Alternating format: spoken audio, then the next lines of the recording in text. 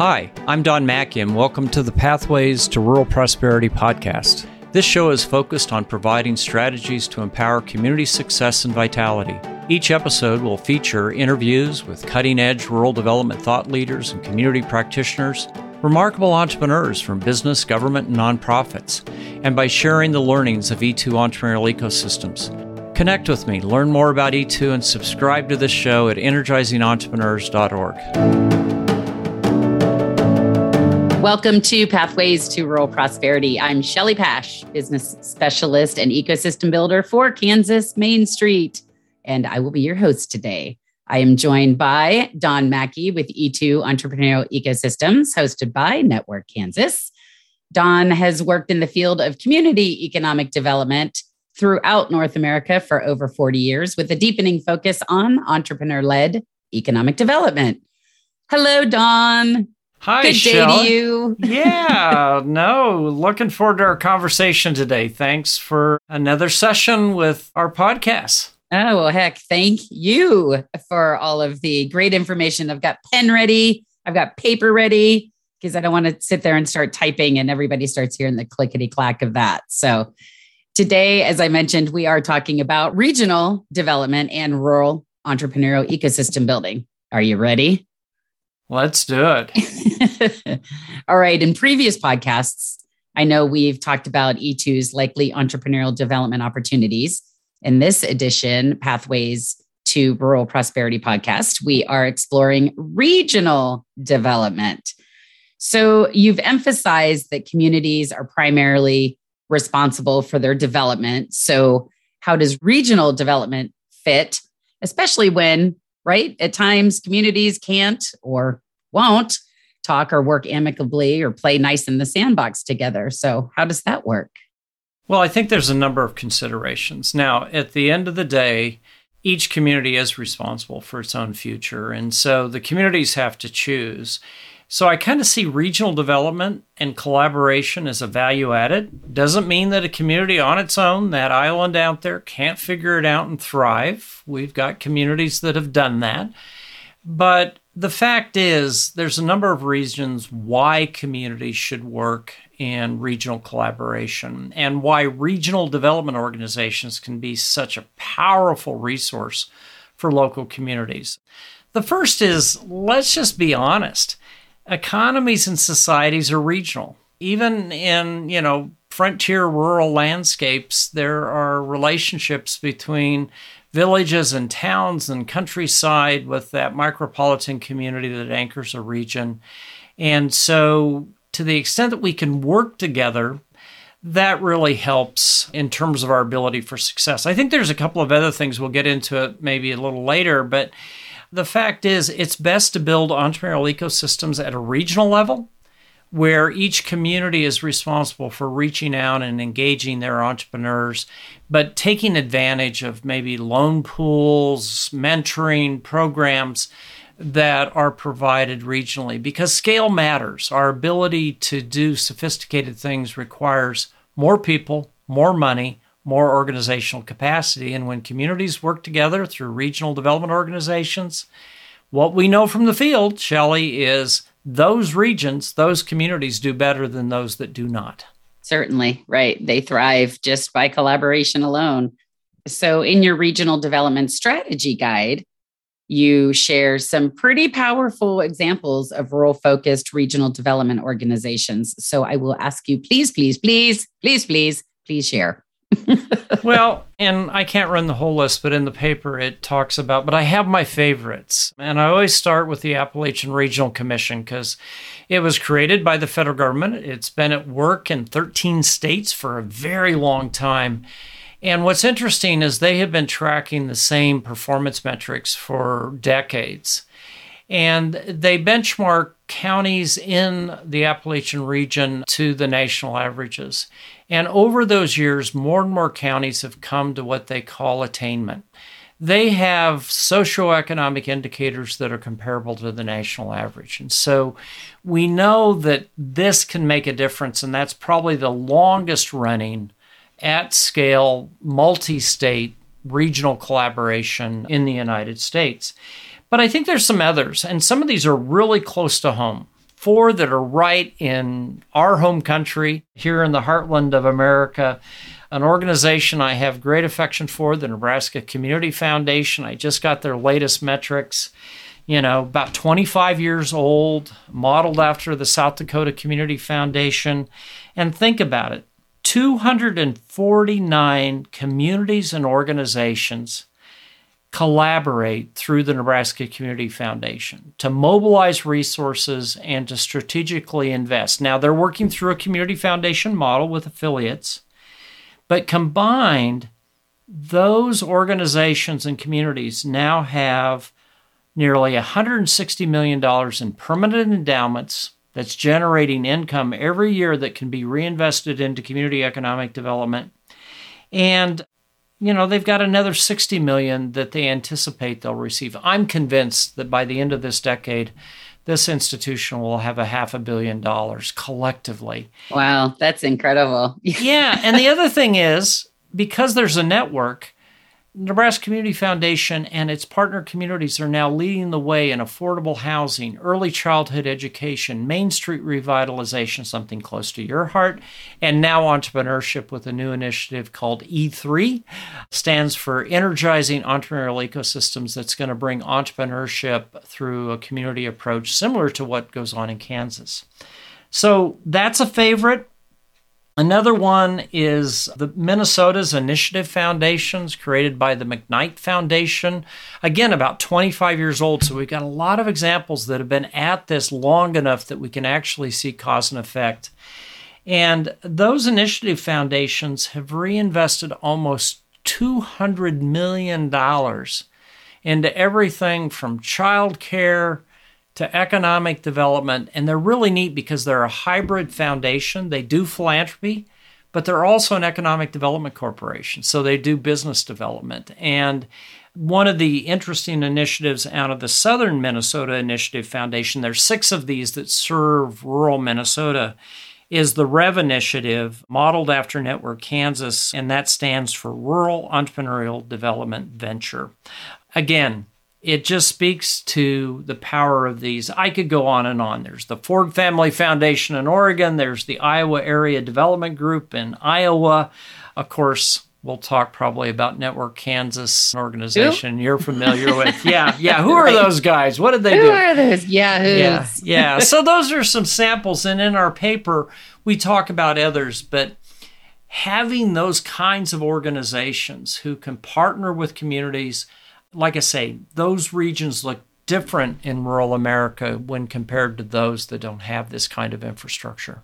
Right. And, some of the things that you had listed with housing and daycare and main streets, revitalizing and all of that, it's just, those are top things that I've heard for the last, 15 years that I've been doing this. So, and you've been doing it even longer. So to hear these, it's just still, it's incredible to hear such efforts that have been impactful throughout the Midwest, for sure. Well, and as you know, when you have these learning networks like you have through Kansas Main Street, communities are inspired, challenged, educated by what other communities do. They take that knowledge.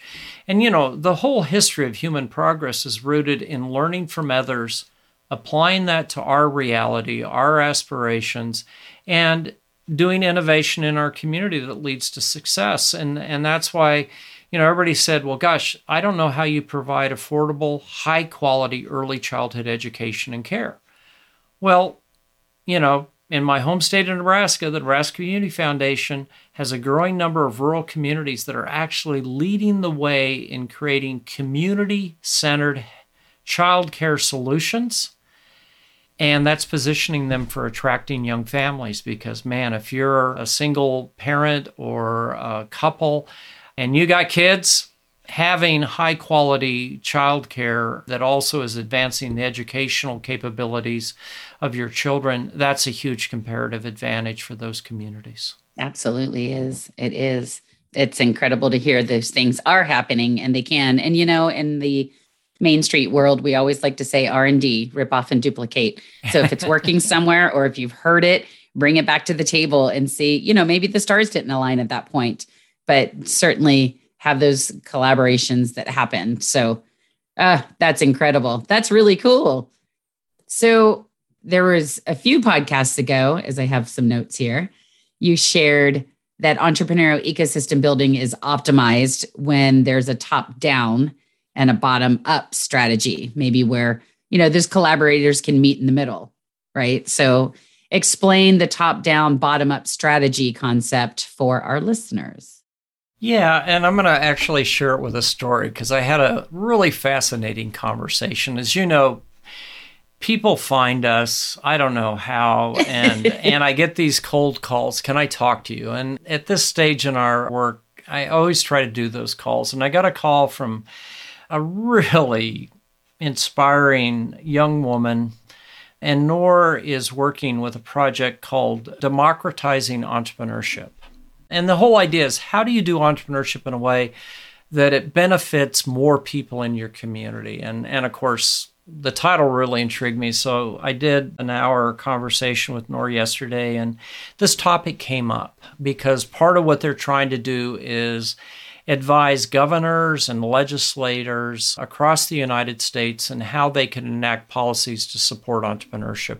But they want to do it in a way that it's community-centered and empowers residents. And of course, those are important values in our work as well. So I talked to her about how could state policy do what the state of Kansas did?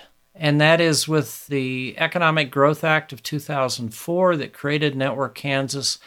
The state of Kansas didn't create a program it runs, but it empowered an initiative. And I think key to the success of whether it's the Nebraska Community Foundation or the Ford Family Foundation in Oregon or Network Kansas is they're using this top-down model. And so there's a regional or a statewide group. In this case, Network Kansas is statewide, as you know, works in both rural and urban communities. Its mission is to serve underserved entrepreneurs, which I think is just a very simple North Star to say, this is what we're about. How do we figure out how to do that? But the advantage is you have this statewide group that's paying attention to innovative practices, resources, financing. But at the end of the day, whether it's Norton, Kansas, or downtown Wichita, or the Black Chamber of Commerce in Kansas City, Kansas, those communities are defining who are their entrepreneurs, what are their needs, and then they can partner with Network Kansas to say, how can we build a loan fund? How can we build an investment fund? How can we find a program that would really help our residents succeed in entrepreneurship? And so I'm a real firm believer that if we were to make an investment in entrepreneurial ecosystem building, it would be to grow more initiatives like Network Kansas throughout the United States, with the idea that at the end of the day, they're going to partner with local communities. That could be a Main Street program. It could be a rural community. It could be a distressed urban neighborhood. But in terms of saying, how do we develop solutions that are going to allow people in those communities to find the financing, the technical assistance, and the pathways to success? And we know when we do that, we build better communities. We build communities people want to live in, that people feel proud of. They have some control over their destiny. And so we think that's the ideal model. This is a lot harder to do if you're a rural community and you don't have a support system. That's why the Ford Family Foundation in Oregon is now supporting Growing Rural Oregon, which is an e-community strategy with the idea that they're going to build a statewide support system, but then they're going to partner with local communities throughout Oregon because it's a pretty diverse state when you think about the tourist communities on the coast, the mountain communities, the timber communities, the ag communities, a lot of diversity in that landscape. But through this model, they can support it from the top down with energy and initiative and clarity from the bottom up. I love that. That's pretty cool. What did you say the name of her organization was? It's called GROW. It stands for Growing Rural Oregon. And it's a new initiative. It's now working with 3 communities. They're getting ready to go find another 3 communities. And the Ford Family Foundation is really neat. because it was created by a family that made their money in timber. So they were those classic Pacific Northwest, cutting the logs, milling them, producing timber for the American economy. And what did they do? Back in the 50s, they said, Oregon, Northern California gave us our wealth. We're going to create a foundation that is going to give back to these rural communities. And it's a powerhouse. And the fact that it's supporting this initiative, again, a different model, not created by the state, but in this case, a foundation. But trust me, they've got the attention of the government in Oregon, other players in Oregon, that they can bring about this kind of top-down, bottom-up strategy, learning from places like Network Kansas. Mm-hmm. And, you've talked about it time and time again about the rural remigration that's gone on. So that's another reason to pay very much even more attention to your rural communities and what's out there. And, I know Kauffman Foundation is doing a lot of stuff on helping the entrepreneurs rebuild better. And Victor Huang with Right to Start, looking at, because everybody has a right to start a business, right? So it's very important. Relationship building is so top of everything to be able to have those and collaborate with those. Absolutely. Yeah. Speaking of Victor, I folks haven't seen it. He just put out a video from Arkansas, and he is such a good story narrator. Yes. I really enjoyed listening to his piece. Important movement if people are interested. Connect with Victor and the Right to Work initiative that he's launched at this stage in his life. Successful Silicon Valley entrepreneur, got interested in ecosystem building, spent some time with the Kauffman Foundation, has now launched this new initiative. An inspiration. I love it. I do love it. I've been helping him to try and find somebody here in Kansas. And see what they can do. So it's super cool. So of course you've mentioned existing and successful models through Network Kansas, top down, bottom up, and all that, and we talk about, and I'm guessing you might want to share a little bit about Network Kansas and some other communities, some other organizations, I guess. Yeah, obviously there's a lot about Network Kansas because it's the longest running at scale entrepreneurial initiative in the United States, particularly with a focus on rural.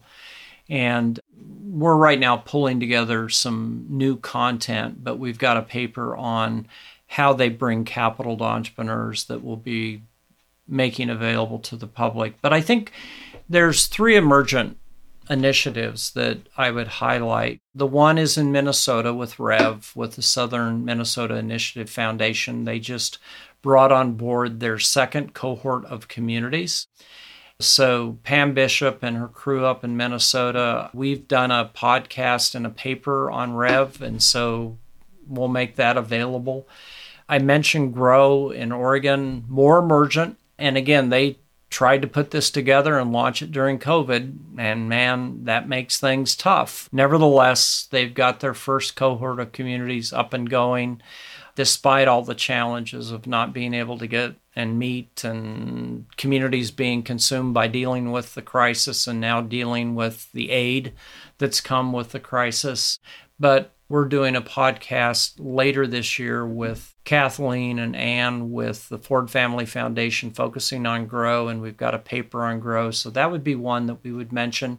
And then I am so happy, Shelley, that in my home state of Nebraska, I've been doing this work, as you know, for a long, long time, and we finally have a serious initiative in Nebraska. So Kathy Lang with the Nebraska Business Development Center finally got us hooked up with SourceLink. So we now have SourceLink Nebraska. It's live. It's got over 600 resources. They're doing amazing things. So we've got that piece of infrastructure. And then last year, my friends at the Nebraska Community Foundation said, we want to do entrepreneurial communities. We want to create this top-down, bottom-up strategy. And 6 amazing communities coming out of the Nebraska Community Foundation network of over 200 community partners. And one of the neat things about that model is we're also using a peer learning model with it. So not only do you have these 6 communities, but they agreed over the next 3 years to get together every 6 months, to come together for a 24-hour intensive convening where they will share what they're learning, they will counsel each other, they'll inspire and challenge. And then as we get in, so we're in year 1 with these communities now, but in year 2, they will then reach out to at least 6 communities around them. So we'll go from 6 to 36 to begin to share what they're learning, with the idea that they can build these kind of mini regional ecosystems. And so I just think it's a really innovative model. And again, whenever the Nebraska Community Foundation commits to doing something like childcare or affordable housing, they typically succeed. And so they're putting serious resources. There's a little bit of Kauffman money that's coming in to support it. Each community, these are all communities that have significant discretionary endowments, have committed serious money to support the strategies that come out of this work. So I encourage folks to pay attention to at least those 3 initiatives, but through some new work with Del Gines and others, Del. What? Yeah, there's a national ecosystem building network that's taking shape. Beth Zimmerman out of Pennsylvania is going to be one of the staff people, one of the leaders in this field in the Northeast. And I just think we're going to have a lot more story capture around how people are doing this, using that top-down, bottom-up model and kind of creating that not competitive collaboration, but how can the region support communities, build their capacity, and in turn, communities can educate, inspire, and inform others in their region about how you do this work. Pretty neat, huh? Yeah, it is. It is. And, if everybody could get into that mindset that, it's not a race to the finish. It's certainly it's the slow and steady wins the race, and making sure the collaboration and, oh my gosh, yeah, it's not a competition. If I'm thriving, you're thriving. And if you're thriving, then my neighbor's thriving, and the community, and then the region. And yeah. Oh, it's just a great snowball effect. Yeah, it really is. And I think we now have some structures, thanks to our friends at the Kauffman Foundation, are putting money into some really smart initiatives, to Andy and the gang there. It does help to have a national partner who is willing to support this kind of on-the-ground long-term development work. Right. And it's making a difference. I really do. I mean, when you have those people at the higher level, that strategic level, but then like with Network Kansas, right? You've got the coaches that are in the communities that make it happen, and they develop that trust in the communities. And, it's the Sierras, the Sarahs, the Christies, the Jens that actually do that meaningful work. But you have to have those people that are involved from the top and the bottom, not saying that, but, and being able to bring it all together. Well, and I think another consideration, because everybody struggles to find money. I was just on a call with some folks in Oregon, and it's like, how do we pay for this? And we know that's a universal issue. I'm sure you run into that with Main Street always in Kansas, that yes. How do we pay for this? I'm sure it's Main Street everywhere, right? yeah, exactly. And it's not easy, but I think it's interesting. They just announced yesterday that the Patterson Foundation, a family foundation that's committed to communities in Kansas, has just provided Network Kansas $500,000 to say, we could create our own program, but why would we? We're going to invest in you to work with more Kansas communities, to hire more staff, to build your capacity. I think successful initiatives do attract capital and support. And I think the whole story around the Patterson Foundation saying, we're not going to launch something new. We're going to invest in somebody who's figured out how to do that. R&D, rip off and duplicate. Absolutely. It's just such a good, feel-good story, but it's also smart on the part of the Patterson Foundation to say, we're going to double down on something that's working. Yeah, I agree. That's awesome. Yeah, I did read that and I saw that. So it was a huge congratulations there. Absolutely. All right. Well, I think I've got my questions. I mean, I have a few more that I do need to ask you off here, but I appreciate you being our guest today for sure. So why don't you share with our listeners where they can learn more about the regional development resources that you've mentioned? You bet. And Shelley, it's always fun. So, of course, we've got our standard resources. So if you're a regular guest, just remind yourself to go look at these things. Our website at energizingentrepreneurs.org, that's your go-to place. There's a lot of free resources. If you want to get access to all of our support to actually work with entrepreneurs, join our E2 National Practitioners Network. All you got to do is sign up and share with us once a year what you're doing, and you can access that entire resource library free of charge. Of course, there's our monthly newsletter, which is where you're going to learn about new content that we've found or resources that we've developed. And then, of course, our podcasts. Specific to this topic, we're going to be releasing our strategy guide, focusing on regional development. We've been referencing that. And of course, some of our other resources that relate to our likely entrepreneurial development opportunities. So some more content that is practical, field tested, that Shelley, people can use in their daily work. Perfect. So once again, Don, it has been my pleasure to have you as a guest, and all of our best to you and your efforts to grow a stronger rural America, one community at a time, and to all those listeners that are doing the same. Shelley, thank you. Love doing these. Appreciate what you do for rural America as well. Thank you. Take care. Thanks for listening to this episode of the Pathways to Rural Prosperity podcast. Head on over to energizingentrepreneurs.org, where you can subscribe to this podcast and tap into more than 25 years of field experience from E2 Entrepreneurial Ecosystems. I'm Don Mackey, and I'll see you next time on Pathways to Rural Prosperity podcast.